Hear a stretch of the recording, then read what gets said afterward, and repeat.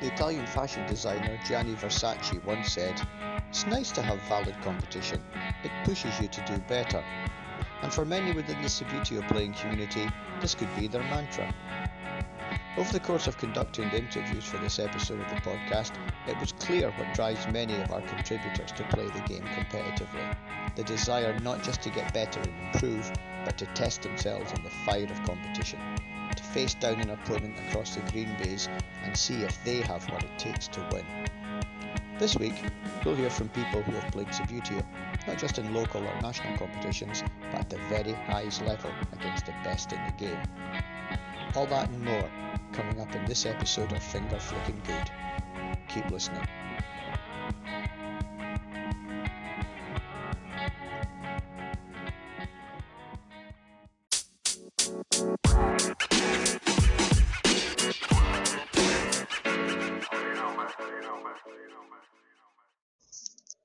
In the last episode, we heard from those in the Subbuteo community for whom flicking players at home on their own, collecting teams, stadium building, or team painting was never going to be enough. They wanted to be part of something and be able to play against others who, like them, had a love for the game.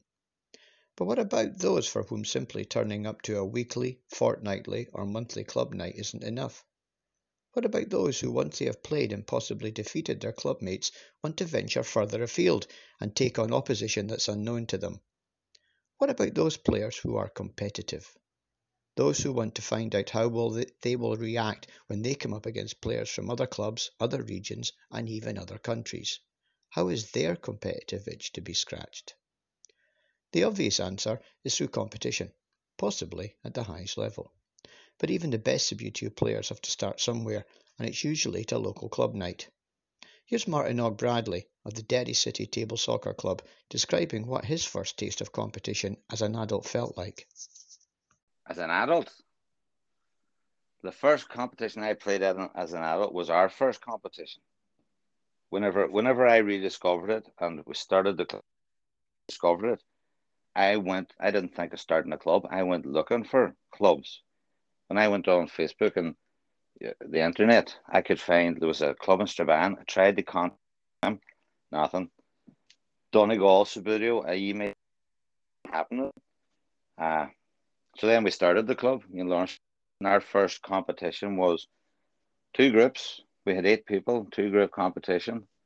Just fantastic. That was the first time, and the people from Donegal came, and the people that were in Strabane came. We had a boy from Belfast that came. Who else? And my brother from Newtownards came down. It was great. 8 of us got out of my group, got into there was only semi-finals. There was 8 in the groups, so top 2 went through, and then we had semi-finals. I got finals by James McGillian from Strabane. This is all people that we'd never met before. And as soon as we started playing Subbuteo, do you know what I mean? Friends for life. People that we're never not going to know, do you know? But that was brilliant. And see, coming up to that, Derek, I was so nervous. I was nearly sick, stressed. I only knew through Twitter, and I did message him on Twitter saying, "Give me your phone number. We need to talk here." You know, there was 4 people coming, then there was 6 people, and then there was 8, and I thought, 8 people? Jesus, I can't handle this. But it worked out really well. I remember at the end of that competition, we stood outside. It was freezing, man. There was ice and everything, and I thought people aren't going to come because of the frost. But we stood outside the Derry Club after it, and we were like wings with stars in our eyes. This was brilliant. Jesus, I loved it. I went to bed. I couldn't sleep. I had such a good time. I had predicted, oh, it'll be horrible. This will go wrong. That will go wrong. I'll be shite. It'll be awful. But no, it was brilliant. Brilliant. I remember Craig was down. He was saying, if you did this once a month, that would probably be enough for people. And Lawrence was like, fuck, once a month, I'll do it tomorrow. I would do it next week again. It was great. It was brilliant. But that was our internal competition. And it was won by Brendan Rogers from Donegal, Subbuteo. Now, prior to WASPA and all that was still really new to us. We didn't really know what that was. But Brendan, we looked through the charts and things, the World Amateur Church, and Brendan had a world ranking. So we thought, oh, fuck, this boy's coming. He's a world ranking. Didn't know what it was. It was like 300 and 400 or something. But we thought we were getting the cream. And he came up and he won, and it was brilliant, you know. And everybody slagging each other, having a bit of crack. It couldn't have been any better. And once that happened, once that went so well, that was it. I was all in, man. Jason Christopher, like Martinogue, had played the game when he was much younger. Coming back to the game years later, he decided to start competing again and enter his first tournament as an adult. Here he is describing what happened when he took the plunge. Yeah. So my first fully fledged tournament as an adult, I suppose, after coming back was a tournament down in Haverhill, at Haverhill Rovers, or I'm not sure how you say it, whether it's Haverhill or Haverhill. That was in sort of Cambridge area, I think. Went down there with kind of mixed feelings about whether I should be doing it, how I would fare. The lads the chaps that have been playing a while with the new flat bases and stuff, because I'm from the old school of the curling and all that, spinning and all that kind of thing. And I hadn't been playing with the flat bases and the sort of super slides very long when I went down there. But actually I did all right. I ended up winning the plate, the plate tournament. I think I came third in my group. So I went through to the plate and ended up winning the plate, which was really nice because I never won anything before.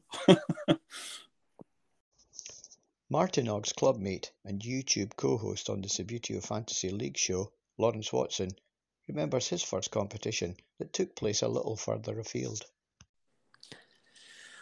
Well, the first competition, I wouldn't want to say the club nights that we had were competitions. Obviously we had a series. We had like a series where we went to a couple of different places in Belfast and played a couple of competitions up there. So I think the first proper one, I'm not sure if we went to the Crusaders first, or I think we might have went. Well, I'll say Wales. I think the first competition, proper big competition, was we went to Wales. Went to London Road. 4 of us travelled.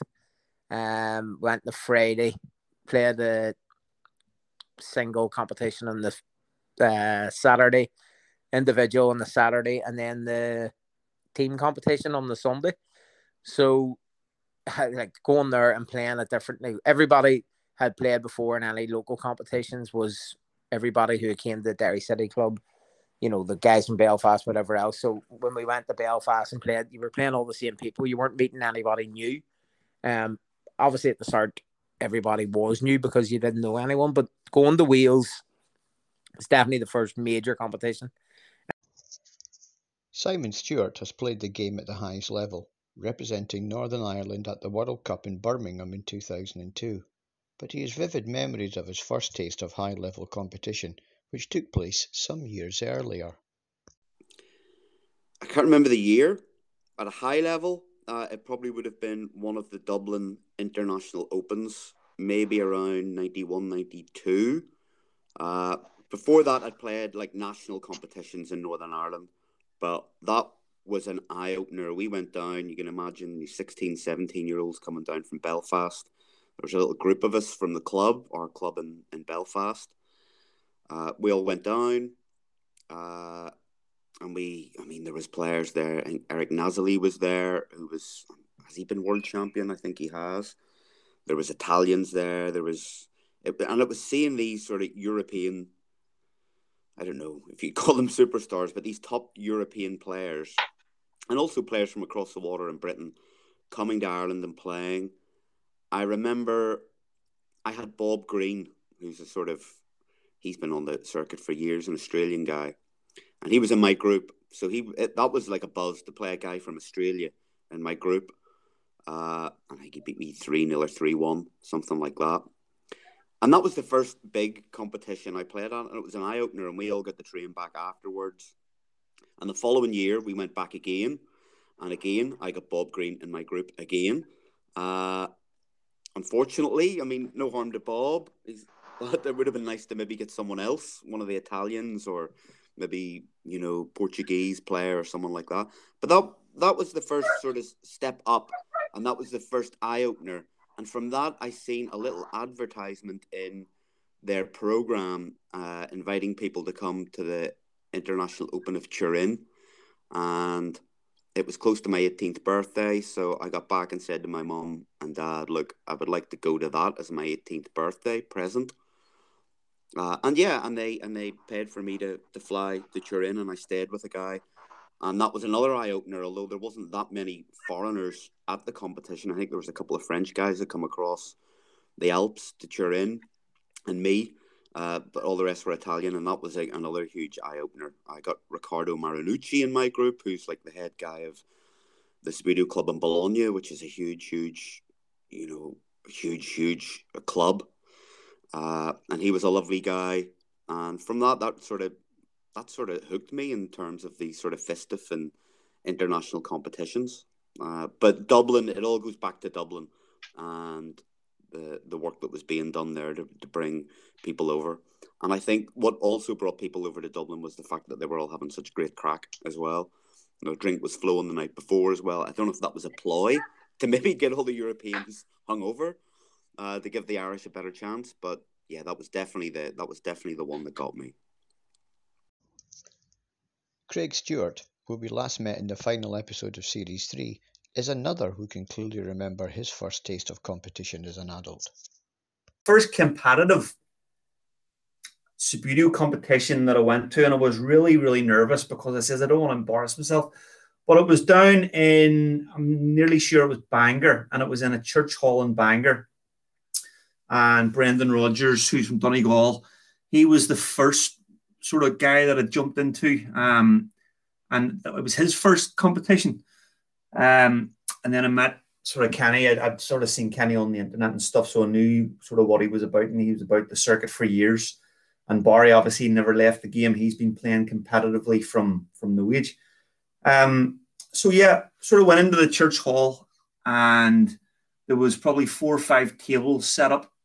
And I really didn't know what to expect, because anything that I had at that early stage was all just sort of lightweight figures, sort of commercial figures that you would have bought in Leisure World when you were a kid, and more just collector's items, but certainly not to the level where you would play competitive Subidu with. And you know what playing competitive Subidu with lightweight figures is like, So went down, and there was 4 or 5 tables set up, and I seen sort of Barry and Kenny, and they pulled out these teams. And I think Barry Spence had the sniper bases, whatever they are. They're all familiar to me now. But I sort of looked at them, and I was like, Jesus Christ, these figures look immense. And he says, yeah. And he says, look, you can borrow a team from somebody here, because you'll not be able to play Subidu with those things, the lightweights. He started laughing. So I got a land of a team. And the first game that I played was with Brendan Rodgers. Brendan had, that was his first competitive tournament. So played against Brendan, and I actually beat Brendan 3-1 in my first competitive game of Subidu. And I was so, the buzz I got from that was absolutely brilliant. And then obviously I got whopped. The rest of the games, Barry beat me convincingly 4 or 5-0. Kenny beat me. I think Ernie Bickerstaff, who's another one that has been around the circuit, he beat me. So, but as I say, now obviously Brendan is at a level now where he would be playing for, when he was playing for Derry, he said he was in the A team and I was in the B team. So taking nothing away from him, he's progressed a lot more than what I have. But it was just a brilliant day, seeing the sort of the league format that they had and the level that they were playing, and seeing how competitive it was, really just brought all the emotions and the buzz back. So that was my first competitive tournament that I had. Elliot Belfontaine is, at 24, one of the youngest and best players in the country. As someone who started playing at the age of 8, he has grown up with the game. His first tournament was as a youngster. where he found himself pitted against adults who were much older than he was. It would have been. Oh, that's a big question. Either London International Open in, I think it would have been 2004. So that'd probably be one of the first ones. That's one of the stickers I remember getting as a kid. It might have been 2005. Or it would be a Huntingdon competition. It was one of the probably local competitions that my dad was willing to take me to. But yeah, it would have been one of them two. One of them was an International Open. I'm not sure if the other was an International Open or Satellite, but it would have been one of them two tournaments. I think when you're a child, you kind of don't really care as much. And I think there's a lot less expectation on you when you are that young to play in a tournament against adults, that you kind of surprise them a bit more, especially from young age, like playing in the London League that we had at the time. I remember winning the third division within the first couple of years of me playing in it, which obviously when you're playing against older people, you're not expected to, but then it kind of gives you that boost when you're going to play a lot. Like, for instance, now I'm playing only against other adults, and I've been doing that for 16 years now, so you kind of be used to it a lot more. It is probably scary. I can't really remember too much from when back in them tournaments, but it was more of a learning experience than anything. Subbuteo was developed as a way for players to recreate the gameplay of association football on a tabletop. So the aim was always to win, and to win you have to score more goals than your opponent.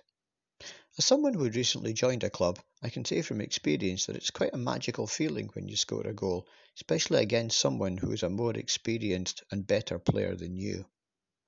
I wondered, therefore, if our contributors all felt the same way when they scored a goal. First up, Lawrence Watson. Oh, it's not like scoring the World Cup for your country on a real football pitch. It's amazing, you know. Sometimes it's funny when you first start out and you get in front of goal and you panic and you fluff your lines and you foul flick or you hit it wide and you're thinking, I'm never going to get good at this game. And then it comes to you and it gets a wee bit easier. And next thing you're knocking them in. And when you're hitting them, it's that noise where it hits the back, especially if you're using the metal nets and the ball hits the back of the metal net and it makes that pinging noise. And it's just a great feeling. And then when you do score, you don't want to be, you wouldn't really find anyone who celebrates.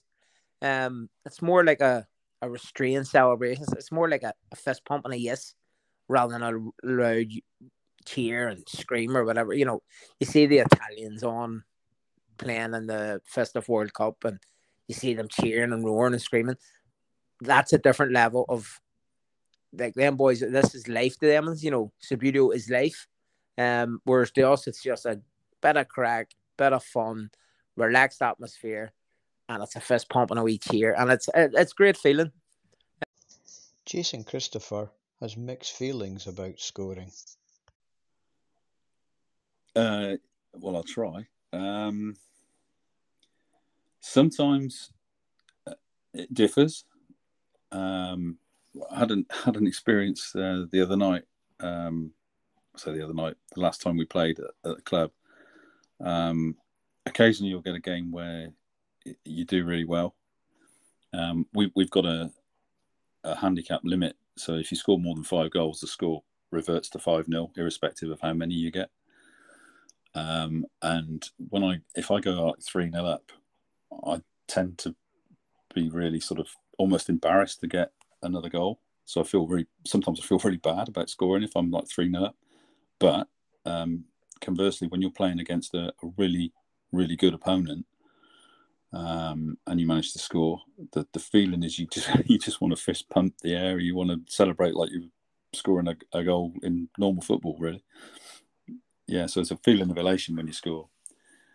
But I do tend to get a little bit embarrassed if I'm beating somebody heavily. I don't wish to sound arrogant in that respect, because it doesn't happen very often. But if it does happen, then I almost feel embarrassed about it, because I don't want to be annihilating people. I want them to carry on playing. I want them to, love the game and keep on playing and not get put off by heavy defeats and stuff like that. So, yeah, mixed feelings on scoring, really. When playing at the highest level, scoring can often lead to fear, as Simon Stewart can testify to. It depends at that sort of level. At that sort of level, maybe if you're playing someone who should be beating you and you've taken the lead, it's kind of fear for what's going to come next, the onslaught, and whether you can hang on and maybe you can catch one on the break. If it's a consolation goal, maybe you're already getting hammered by one of these top players. It's kind of nice to get a goal against them. You can say, "Oh, well, at least I scored against your man." Funny, one of the biggest memories up weirdly is in my first group game in the World Cup. I played the eventual winner, so he went on to win the competition. I think he beat me 4-0, but at 0-0, I hit the post. And I thought, oh my God, maybe I can score against this guy, and you never know what might happen. And then he moved into second gear and beat me without going out of second gear. Elliot Bellefontaine is another who has played at the highest level. He's quite philosophical about scoring goals and celebrating. It's not something he really does. I think it kind of changes per game, because if it's a game where you've, like, for instance, for me, if I'm struggling in a game and I know I should be doing better, if I score, I will probably celebrate a bit more because it means a bit more to me. Whereas if it's a game where it's my third or fourth goal, I'm not going to be celebrating. It's just a normal feeling because it's something that I should be doing, rather than being happy that I've done something that was my aim anyway. With some players, I know they do it as a tactic to try and put off the other player by screaming and shouting to get in the other person's head, but I don't really think that would affect a lot of top players anyway. Craig Stewart loves playing the game so much that to him, scoring goals and being beaten in matches are two sides of the same emotional coin. Absolutely immense. Can't really describe it, and you need to have Subbuteo in your blood to understand the feeling of scoring a goal or winning a match. And on the other side of the coin, the disappointment you feel whenever you're beat.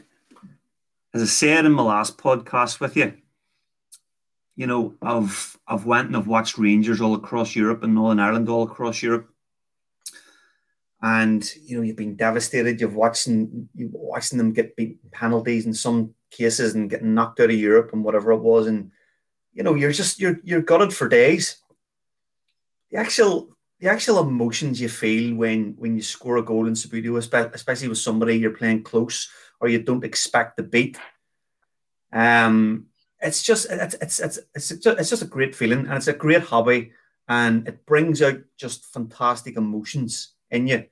And after a stressful day or a stressful week, whenever you play a Subbuteo competition, you score goals and you win matches. My last tournament there, I get into the plate final. I was beat convincingly by Kane Matthews, who I'm sure we all know. But I got to the final of the plate. And just the buzz you get from it is just immense. Absolutely immense, mate. I'll leave the last word on scoring goals to Martin O'Bradley. Unlike the others, he is unequivocal about what it feels like to score. Fuck, it's like crack cocaine. I'm telling you, it must be what crack cocaine feels like. First goal you'll ever score in a competition, that's just goal anytime. It's brilliant, man. It's like getting a shot in the arm. There's nobody can say they don't like scoring goals. I know Tom Burns in Glasgow says he loves scoring goals. He loves scoring goals that much. He keeps trying to score goals, and then he's no defence, so everybody scores more goals against him. But he doesn't care. It's just the getting goals. Goals is You'd nearly collect goals more than you would collect Subbuteo teams. No, it's a brilliant feeling, man. It's great scoring a goal. If scoring a goal is such an intense feeling for Martinook, then surely defeat at any stage in competitive play must be crushing for him. I was surprised, therefore, by how nuanced his response was. Well, that depends, doesn't it? That depends who you're playing, how you lost, and how much you lost by. You could play somebody who's really, really good, you know is far better than you, and they might beat you 1-0. If somebody was really good, I mean really good, and I knew, and everybody knows they're really good. Kenny Beggs plays with us. We'd be like, Kenny Beggs is top drawer, okay? So if Kenny Beggs beats me 1-0, or Mark Farrell, pro, if either lane boys beat me 1-0, then I consider that a win. I've won this. Do you know what I mean? Because they used to beat me 5-0, 4-0, you know. Now, if somebody really good came over, one of the Cha fours or one of the top names in Subbuteo came over and beat me 8-9-0, I'd be expecting it, and I wouldn't be disappointed. Now, if I was playing somebody who was on the same level as me, and I played well, or if I was playing better, and they got a scabby goal against me, and then I couldn't score the rest of the game, I'd be disappointed. Then. Or if there's somebody that, you know, you've had arguments with in the past, or you hate playing, and they beat you, nah, you would hit that. If you think you should win, but you get beat, it can be quite disappointing. But if you're playing somebody who's the same level as you, and you're normal people that get on, just gentlemen about things, and you lose a match, you know what I mean? It's okay. Maybe next time I'll win. That's the way it goes.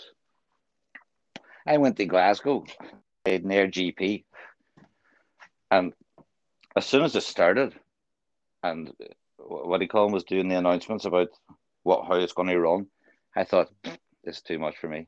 It's too professional. And the first match was stood from Gibraltar.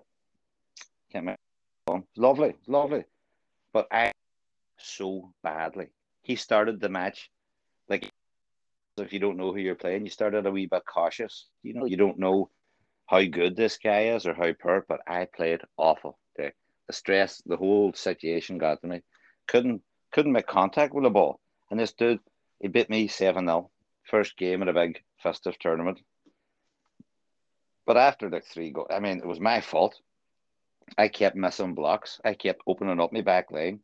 Even the referee said, when he got the 5, the referee was like, come on, man.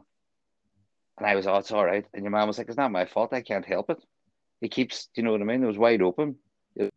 Gallery, you couldn't not have scored against me. So I got bit 7-0. Wasn't disappointed. Really loved it.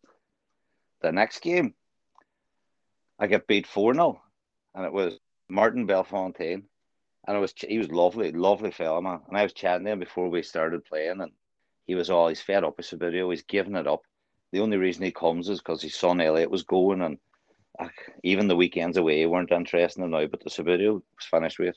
Kept getting bit. He says, kept getting bit. He bit me 4-0, and he was all buzzing, loving himself, and he's been back playing Subbuteo ever since. And then I get bit 4-0 by one of the Austrians, your man Haas, can't remember which one. But he was lovely about it, man. He's like an elite player, do you know what I mean? And I'm some muck man from Derry coming over 2 balls together. And he bit me 4-0, man, but he could have bit me 20-0. But it was lovely. It was lovely about it, really civil, pointing. And you find that whenever you're playing guys like that and they're hammering you, they start pointing out things you should do. No, don't do that. You know, and encouraging you to take a shot when you maybe wouldn't take a shot. So no, I don't mind getting beat. But it depends who beats me. Lawrence Watson is another for whom losing depends on who it is he loses to. In his case, there's a friendly rivalry with a clubmate involved. Here he is explaining how this rivalry works. Well, I'll use Saturday as recent as Saturday in our Derry Open. Myself and Craig Stewart, we normally play when we play together, because he supports Rangers and I support Celtic. We play for like a wee trophy when we play each other. No matter what, we have a trophy. It's called the Stand Firm Cup. So it's sort of like the Old Firm Derby, but we've made a wee cup out of it. So it's like the equivalent of the Rugby Calcutta Cup. So every time I created this trophy, so every time me and him play, we play for this trophy. So he's held on to it from before lockdown. He got it before lockdown. He's held on to it since. So I played him in I think it was first knockout round of the plate. Absolutely battered him. Like, I mean, I think he had one shot on target. I don't think he got out of his half the whole first half. I mean, I was just all over him. Couldn't score. Bad shooting. Finger fouls when I went to have a clear shot and goal. Finger fouling. Hit the post. I had a stage where I had about 15 corners in a row. And then went the extra 10, goal, no goal, same thing again. Couple of chances, never scored. Went to shots, and he beat me 1-0 in shots. And it was more the annoying that I had so many chances and didn't put them away. So I was more annoyed with myself rather than him beating me. You know, I should have had the game wrapped up. And he went on to reach the plate final and played Kane. So when I seen him going through all the rounds after that, and I was thinking, it should have been me. Should have put it to bed. But you go to shots and it's anybody's game. And he beat me 1-0 in shots. It was just like, I think he scored his first penalty, and I missed every one since, and he missed every one since. So that is annoying. That's hard to take. There's a more annoying side when you're having a bad game and you're 3-0 down after a few, say, the first 3 or 4 minutes, and you're 3-0 down, and every goal goes in. You don't even want to try. You're not even trying to save it. It's like that feeling you just don't want to be there no more. That could be your first. And sometimes it happens in your first game and it sets the tone for the rest of the tournament. So you could concede 3 in your first 5 minutes of the first half. You could end up losing 6-0, and that's you for the rest of the day. It's like, I don't even want to be here. I don't even want to play.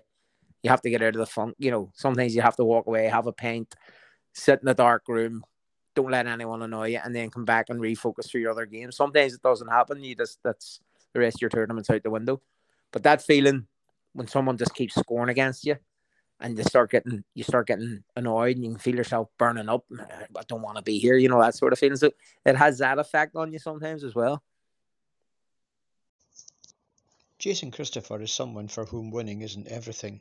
Playing the game, it seems, and getting better at it is what it's all about for him.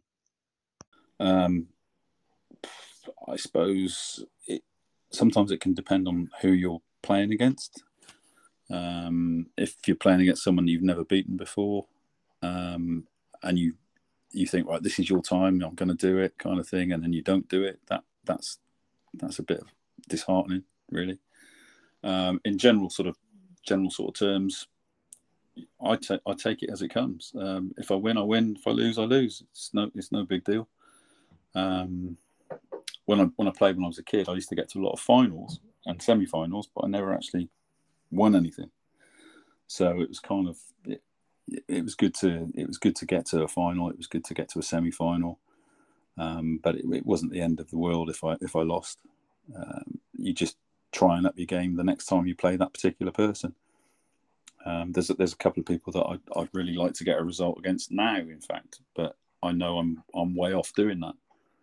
So in order to get better, you've got to play better players, obviously.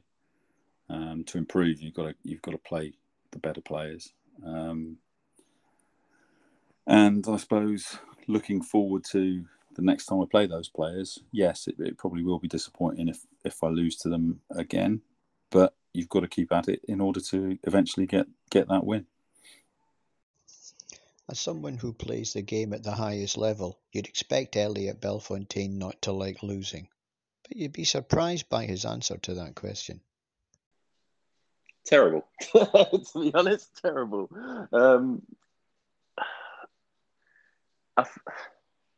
It depends. If you've played badly and you know it's your fault, it's probably worse than someone playing a lot better than you and you just have to accept it. But things like that happen. It's not anything that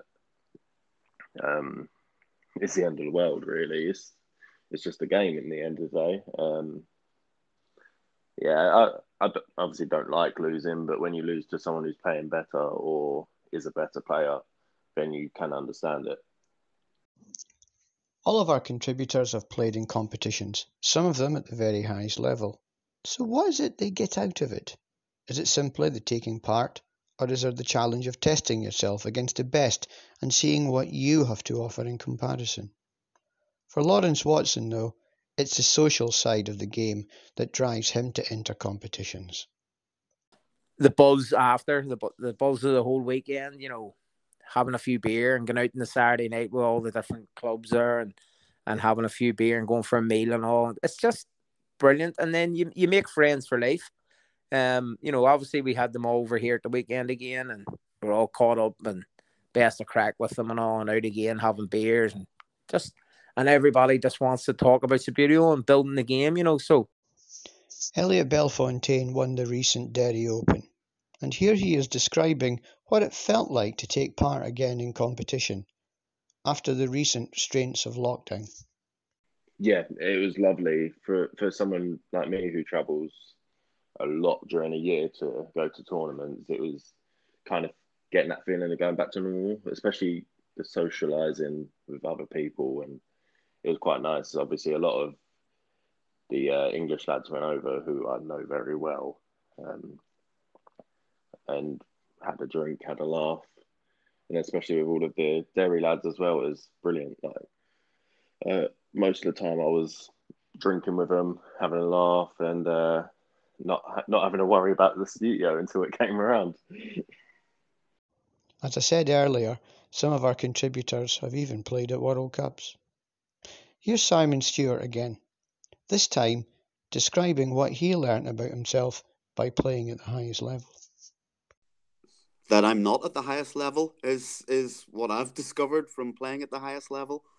I'm second, third division, third or fourth tier in old money. But these guys are top players, and I'm not there to win it. I'm there to simply experience playing these great players, try to keep the score down, and hopefully get out of my group. It can be quite intense, I guess. I didn't find the World Cup that intense because I didn't go with any expectations. And when I went and played there, I'd only been back playing again for a few months. But I find it, I have to confess, I find when you get to the latter stages, although the level is so good and you watching these players is so good, it's all a bit too serious for me, which is why I hate refereeing. I don't mind refereeing maybe the early stages, some of the junior games, but the later stages, I find that they maybe take themselves a little too seriously, to be honest. But that's, I guess to be a winner, you've got to take it seriously, and you've got to have that sort of drive and ambition to do that. But for me, I can't relate to that. I can't relate to that. Yeah, I'll try my best. I'll focus, but at the end of the game, unless something's happened during the game that's really pissed me off, maybe the other guy has cheated, which has happened to me, quite badly. For Elliot Bellefontaine, who plays competitively in festive tournaments for a club in Austria, it's not just the tournaments that competitive play has given him. Here he is describing the other things that playing the game competitively has provided him with. See, for me, I kind of have continued playing because I can get to travel around the world and see new places, meet new people, and it's just the experience of it all, which ties in with something where I really enjoy playing Subbuteo anyway. So before I was playing football, and I can't do that anymore. So I was just like, well, this is a good way of getting some sort of football type game involved in my life now, and going around the world, traveling to places is just brilliant. Like the people you meet, like you do get some people that you won't care about, but most of the people are lovely, and You make friends for life, nearly. Craig Stewart travelled to Portugal to take part in the Europa League with the Wolverhampton Table Soccer Club. I asked him what he had learnt from travelling to play in a major festive tournament. Yeah, it was a great learning curve, and it was hard. The festive games and the festive tournaments is a lot different than the WASPA games. The WASPA tournaments, the WASPA ones are just a lot more sort of relaxed and socially sort of interactive. In the Derry City, we're a WASPA club in Derry City. And was sort of the reason why we've been sort of thinking about it and having meetings about it and having Zoom calls about maybe registering along the sort of lines of festive. But we have the sort of the WASPA ethos in our blood in Derry City.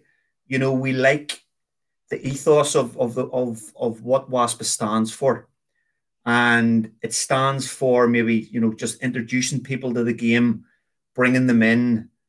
And that's the sort of ethos that we have. But when I went to Lisbon, obviously, just briefly, I'll tell you about that. I played quite well over in Wolverhampton in our Home Nations tournament. And obviously, I caught the eye of the Wolverhampton boys. And they invited me over as a fourth man. Whether it was that or whether they just enjoyed the night on the piss the night before with me, I honestly don't know. But either way, they invited me over. And we went over to Lisbon. I was the fourth man, and you were humbled. The level that these guys play in is just unbelievable. The Italians and the Maltese, the Portuguese, the Spanish. You were mixing it with all these guys. We were playing matches against, for example, Sporting Lisbon, a team from Milan, a team from Malta, a team from Greece. And it was a privilege to watch Subbuteo being played at that level. If I'd only one criticism about it, on the festive tournaments, there is an extra level of intensity and passion that could really intimidate players that are really wanting to progress. It didn't put me off because things like that don't sort of intimidate me. But psychological warfare is a very big part of festive tournaments. So nearly bullying the opponent into submission, and that's a big cycle. The big Italian guys will really try and psych you out of the game before it even reaches half time. And it's an uncomfortable feeling sometimes. But when you play it at that level, that's something that you have to expect, But it was very, very good and a very different experience playing in a top festive tournament than one of our sort of regular WASPA tournaments. I'm not saying it's not enjoyable. It is enjoyable. I get different things from it. But it was certainly an experience. But you have to appreciate the level that these guys and girls, some girls in that tournament actually that they were playing at. It was fantastic, So after all we've heard, is playing the game competitively and entering competitions the only way to play Subbuteo? Martin O'Bradley, whose views on solo play are well known, doesn't think so. No. Well, when you say competitively, solo Subbuteo is stupid. It's stupid. It's not a solo. It was never a solo game. You can play chess against a computer, but you can't play Subbuteo against the computer. You're playing against. It's stupid. A boy should get a friend. When you say competitive Subbuteo doesn't have to be a big competition, a big serious competition that's been organised and go to an event and you have a number and no competitive. If you play three anythings in an ace card game with one of your kids, it's competitive. Do you know what I mean? It's very light-hearted and it's a bit of crack. But Subbuteo is the same thing. You get a friend and you play him. The point of the game, even you're playing against yourself. The point of the game is to score goals and win. You know, that is the point of the game, isn't it? If you're not scoring or winning, but if you're playing yourself, you're just going to have a draw all the time. Solo Subbuteo, silly. Now, people strung out in Subbuteo, I can really understand that because I'm strung out on it. Do you know what I mean? I drunk the Kool-Aid or whatever they say. I'm all in on Subbuteo, but it's about the playing it. Now, them solo boys are the same. Love Subbuteo. They obviously love it that much that they're going to sit and play it themselves, with themselves.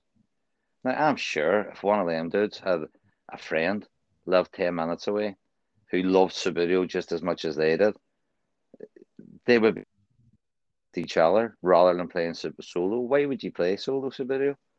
Unless you had nobody to play with. You know what I mean? And see even the language I'm using. It's a kid's game. It's a game. It's a bit of crack. I have nobody to play with, so I'm going to play on my own. And if you're living somewhere where there is no clubs, Subbuteo people think it's hard to imagine that somebody wouldn't know what Subbuteo was, let alone not like it. Do you know what I mean? Subbuteo people find that shocking. Whereas the rest of the world says, well, what's Subbuteo? You play that with the wee men? Do you know what I mean? What age are you? Sort of thing. Most niche game I could imagine going. But us inside the community, well, all we think, we live and breathe Subbuteo. All we look at on the internet, Subbuteo. My Facebook is full of Subbuteo for following people. This Twitter thing, it's all Subbuteo, you know. So as far as my worldview is quite pointed at Subbuteo, but the rest of the world isn't. And you could be living somewhere where you don't know anybody that plays it, that has no interest in it, and they have no choice, maybe, but they play a game of Subbuteo. They want to play a game of Subbuteo so much that they've resorted to play else. You know, it's still a bit silly, but I can see where they're coming from. No slagging, no disrespect at all to them. But I mean, I would much rather, I would get in a car and I'd drive for 2 hours for a game of Subbuteo. Jason Christopher started as a solo player, so he understands what it is that drives them. But even he thinks that competition is the way forward. Yeah, I mean, I was an only child growing up, so yeah, it was always solo on the carpet to start with. That's how I started, and then I joined the Readings League, and that was. I know it's going to sound strange, but that was a different ball game. You come up against people, and all of a sudden, the competitiveness sort of comes into it. Yeah, I would say Subbuteo isn't really Subbuteo unless you're playing against somebody else. But the solo stuff is good. It's good practice. It's a good way of keeping your hand in, for want of a better phrase. And there are some, really good solo leagues. Some that take it more seriously than others. Some just do it just for the laugh. But it's like most things. It's horses for courses. Although he enjoys playing in competitions, Lawrence Watson doesn't think that people have to play competitively to get the most out of being in a club. At times, he feels, competitive play can become particularly tiresome, especially against certain opponents. I don't know. I can go around to Martin's and play him a game of Subbuteo and just be relaxed and chilled out, and he'll be competitive the whole time. I mean, there's like, he'll call every foul, and I'll be saying like, "That's not a foul, Martin. That wasn't a foul, or that was a free kick to me," and he'll say no chance, and he's 100% competitive. Whereas I can be like relaxed and chilled and just say, "Don't worry, man. It's only a goal. 3-0. If you're beating me 3-0, that's fine." I can be relaxed about it. But again, that depends on the mindset before you go into the game. You could be in a mood where you're just in a good mood and nothing can annoy you, so you don't want to be like. I'm not 100% competitive every time I play the game. And I think more people can be like that. I definitely think there's people there that are not, I wouldn't be Martin all the time, but there is guys that are just 100% committed to the whole game every time. And there's no, you just take everything too serious. Everything annoys them. They want fouls, they want free kicks, they're calling everything, and you're just saying, man, you need to calm down. That wasn't a foul, or that wasn't your throw, or and they'll argue everything. It's like that.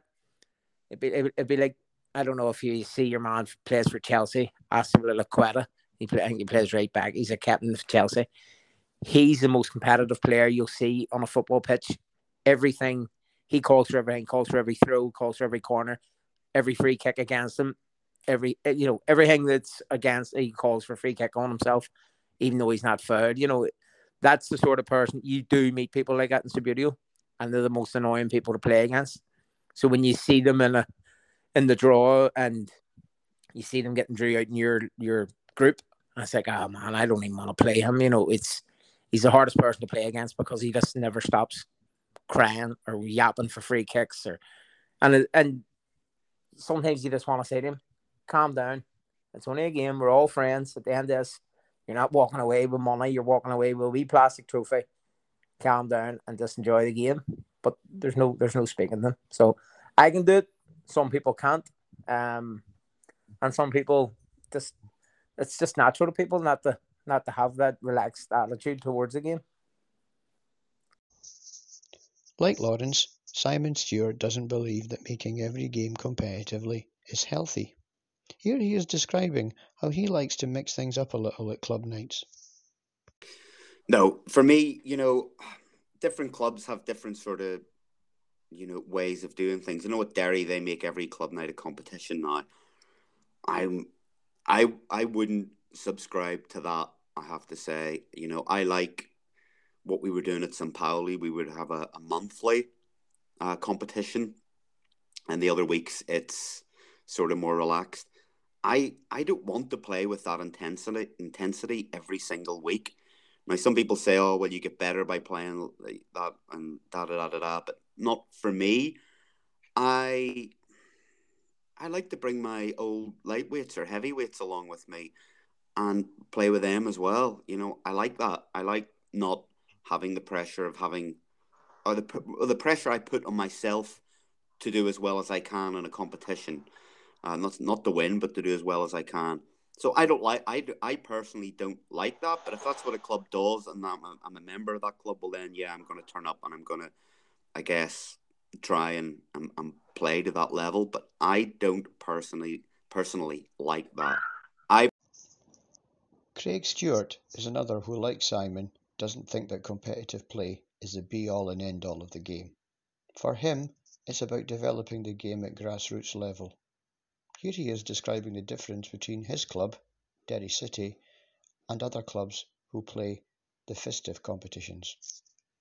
No, absolutely not. No, I don't think everything has to be a competition. The way we run our sort of season during normal circumstances, not so much over the last year or two, but we would play a WASPA competition once a month, and then the alternate fortnight we'll play like a league format. I don't enter the league because it's just too much for me to travel up every fortnight. So I only go to the WASPA competitions. But Subbuteo's there for everybody whenever they want to play it and however they want to play it. We have the ethos. It's just all about getting people into the game again as an adult and bringing the young generation into it again, And that's why we have our YouTube podcast. Lawrence is doing a fantastic job. Lawrence and Martin Ogre doing a fantastic job. And I know I sort of do my bit in it as well. And sort of everybody chips in. And it's really the only way we can get advertising Subbuteo in this country. And you can see with the turnout that we had during our last tournament that our YouTube channel and our weekly sort of fantasy football talk has sort of gripped the Subbuteo community in the UK and a lot in Europe as well. We're getting a lot of guests, and we had to close the books for the Derry City Open because we had so much interest from across the water for people coming over. We actually had to close it because the social club just wasn't big enough to take the amount of people that was interested in coming over. And we were actually considering at one point actually moving it to a different venue. Maybe that's something we'll talk about next year. But it shows you, and you know, the YouTube channel, it is a bit of fun, but primarily it is about trying to put the word of Subbuteo out there to the Subbuteo community and what we're about. But yes, to answer your question, it's definitely not just the competitions that you can get involved in. There's all sorts, you know, and if it's just maybe, for example, if I'm up in sort of Derry, Londonderry working, I could maybe phone Martin or Lawrence if they're in for a lunch and go and have a game with them, you know. And I've done that before. I've called in the Martin Shed and just had a game at a lunchtime when I was between doing sales calls. There's absolutely no reason. We had another guy, Colin, who came up from Meath, I think it was, and it was his first time, and he had an absolutely fantastic day. There's no doubt he's going to be up, and he's more than welcome to meet me sort of anywhere for a game of Subbuteo. I'll play anyone anywhere. To either introduce them to the game, or if I'm free, just coming down on a night to my house. I have a garage, putting up the table, having a couple of beers on a Friday night, putting some food on, and just bringing them down and playing a couple of games. So you don't have to play. You know, Subbuteo is a social thing. It's not just all about competitions. You know. To end the episode, I wanted to find out how long our contributors saw themselves playing the game for. Did any of them, for example, have plans for retirement? First up is our youngest contributor, Elliot Belfontaine. But even though he thinks there might be a limit on how long he plays for, he's still keen to develop the next generation of competitive players. Until my back goes. I think for me, I've never had a point in my life where I've went, I don't want to do this anymore. I enjoy it too much, and I had a discussion with the missus, basically saying the kids, when I have kids, they're playing. I can teach them from a young age, and I don't think I'll stop until probably until it dies out, because there's not as many young people playing. But yeah, I can't see myself stopping. There's too much fun, too much social side of things. Lawrence Watson, for one, will continue to play as long as his body allows, mainly because he wants to be a better player. I would like to be better. I would like to be as good as the guys that came here at the weekend. You know, Elliot Jude de Belfontaine came over here and he was just like the most frightening player. I watched him and his father playing. And it was giving me anxiety at how good they were. You know, they were just I was refereeing the game and I was going, I can't even see if they've been hitting the ball or was there a foul. It's just so quick and so fast. And I would love to be that good. So I think I'll just keep playing until I'm that good. And then when I'm that good, I'll go, right, I'll retire. But no, I don't see me ever wanting to stop playing. I don't have any reason to stop playing. Anyway, I mean, they get guys that are in their 50s here at the weekend, 60. You know, I know people are playing their 70s. So unless there was something stopping me from playing, like an illness or arthritis wasn't helping me play, and I had to stop, or if the club decided to fold up and there was nobody playing, and I wouldn't resort to going and playing solo, or I wouldn't sit in the house and play me, you know, keep a table just for the sake of keeping it. So I mean, as long as there's a club and as long as there's people playing, I'll always play the game. I don't think I'll ever step away from it and retire or anything like that. You know, I think people who say, "Oh, I'm retiring from Subbuteo," are just looking a bit of attention. They're looking people to go, "Oh, don't retire," you know, or come out of retirement. We need you, you know, that sort of thing. It's a game of Subbuteo. It's a couple of hours a week. It's not putting your muscles under stress. It's not like you're getting up on Monday morning to go to work and you're like, "Oh, I shouldn't have played that competition at the weekend. I'm wrecked." You know, it's like going out for the weekend basically and having a few beer and chilling out and playing Subbuteo. It's not like you're going to a football match and you've been kicked up and down the pitch all day, and you're thinking to yourself, "I'm too old for this." I don't think you're ever going to be too old for Subbuteo. So no, I can't see me stopping playing anytime soon or anytime in the future. For Jason Christopher, it'll be health problems that stop him playing, if indeed anything does. But if the time comes when he can no longer play the game competitively, there are other options available for him that would keep him involved in the community. I think it all depends on how long my hip lasts and how long my eyesight lasts. I'd like to say I'll carry on. But, you never know, do you? You never know what's around the corner, I suppose. I know at the moment I've got a bit of a hip problem. I've got to see a specialist in September. I'm probably a bit too young to be having a replacement, but if it needs to be replaced, then it needs to be replaced. It's one of those things. Whether I'll be then on my feet, mobile, around the table, that sounds terrible, doesn't it? Not being able to play Subbuteo because of an injury. But I don't know. I mean, I suppose these days I'm probably more of a painter than I am a player. And as long as I've got my hands and my eyesight, I'll carry on doing that. Whether I can still, play around the table remains to be seen, I guess. But I'll keep going as long as I can. Simon Stewart, however, is much clearer about what would stop him playing the game. I don't know, Derek. As long as it remains fun, I guess. Because when it stops being fun, then I'll stop playing competitively. That could be after the next competition. I don't know. It all really depends. So I can't answer that question. Can I see myself playing Subbuteo forever? I don't know that either. And well, I say forever until I pop off my perch. But I don't know. As long as it continues to be fun, I'll continue to play. But when it stops being fun, I'll stop playing or stop playing at those competitions anyway. Craig Stewart loves the game. He loves it so much, he can't see the day he ever gives it up. Well, at least not until the very end. I'm going to play the game till the day I die, Derek. From now on. I can't get enough of it. I love it. It's just a great, and I'm so glad that I've been introduced to the game again.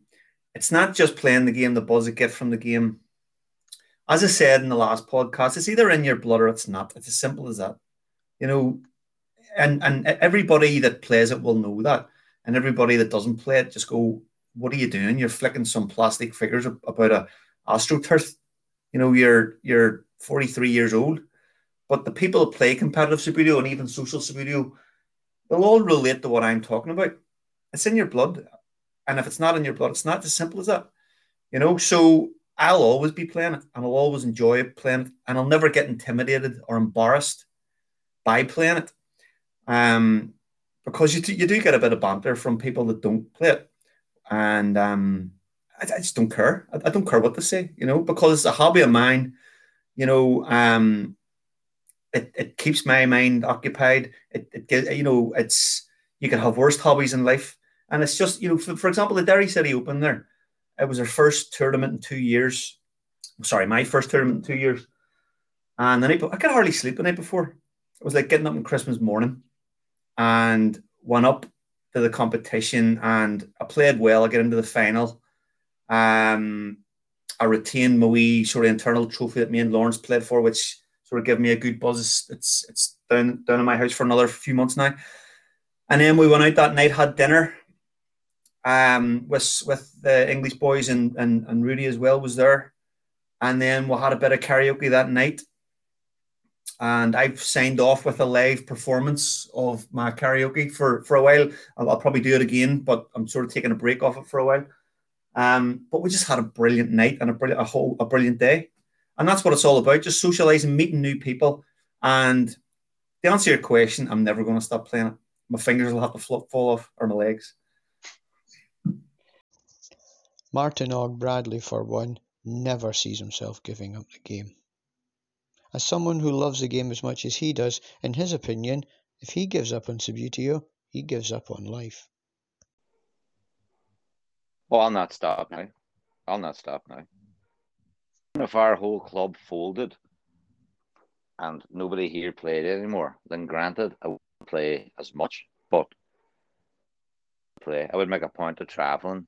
I would go to England. I would travel, take a weekend away to play some video competition somewhere else. You know what I mean? I have friends, boys here that will always go looking for a game of Subbuteo. I don't do anything else. You know, I've no other hobby. I don't know. It's not even a hobby. Like, is it? It's just something I do. I play Subbuteo. Everybody I know who knows me knows that I play Subbuteo. You know, people would say, "Oh, that's Martin. No, he's that Subbuteo boy. He is a Subbuteo club." But you know, I love it. What do you love that you would say, I'm not going to do that anymore? Maybe if I get to maybe if my hips go, which they're not great, which aren't great, you know, or my back. Although we do have quite high tables in our club for people's backs, you know, unless something physically, or if I got that thing where your hand cramps up, you know, can't remember what you call it, something, or if I lost an arm in an accident, yeah. You know, if something like that happened where physically I was unable to play, that I don't see me getting fed up. I wouldn't get fed up. If you were thinking I'm getting a bit fed up with this competition, or had one game and played well, or just had good fun, just enjoyed yourself. No, that's me. I'm back. I was mad. What was I talking about giving this up? Never giving it up. I'm never going to give it up, man. Why would I? You know, like I say, if it's just a game. It's a game that you can play that isn't very. It can be now if you're at a competition, you're playing all day long, maybe like a 10-man league, and you don't get to sit down the whole day. It takes it out of you. But I mean, we're not running up and down the pitch for 90 minutes, are we? So no, I'll never give it up. Why? I couldn't see any. People do give it up. I don't know why. I'll tell you what, they might give it up, but they're not throwing their box in the bin. So there's many one will always come back to it. For those who have never played the game competitively, I hope this episode has allowed you a glimpse inside the world of the competitive player and what they get out of playing the game against other people. Many of these players are not collectors, nor are they stadium builders or team painters. For them, the hobby is all about playing. And if this has inspired you, then why not get in touch with a local club and take that first step to competitive play? Or alternatively, why not get together with some friends and set up your own club under the WASPA banner? You only need 3 players to set up and constitute a WASPA competition.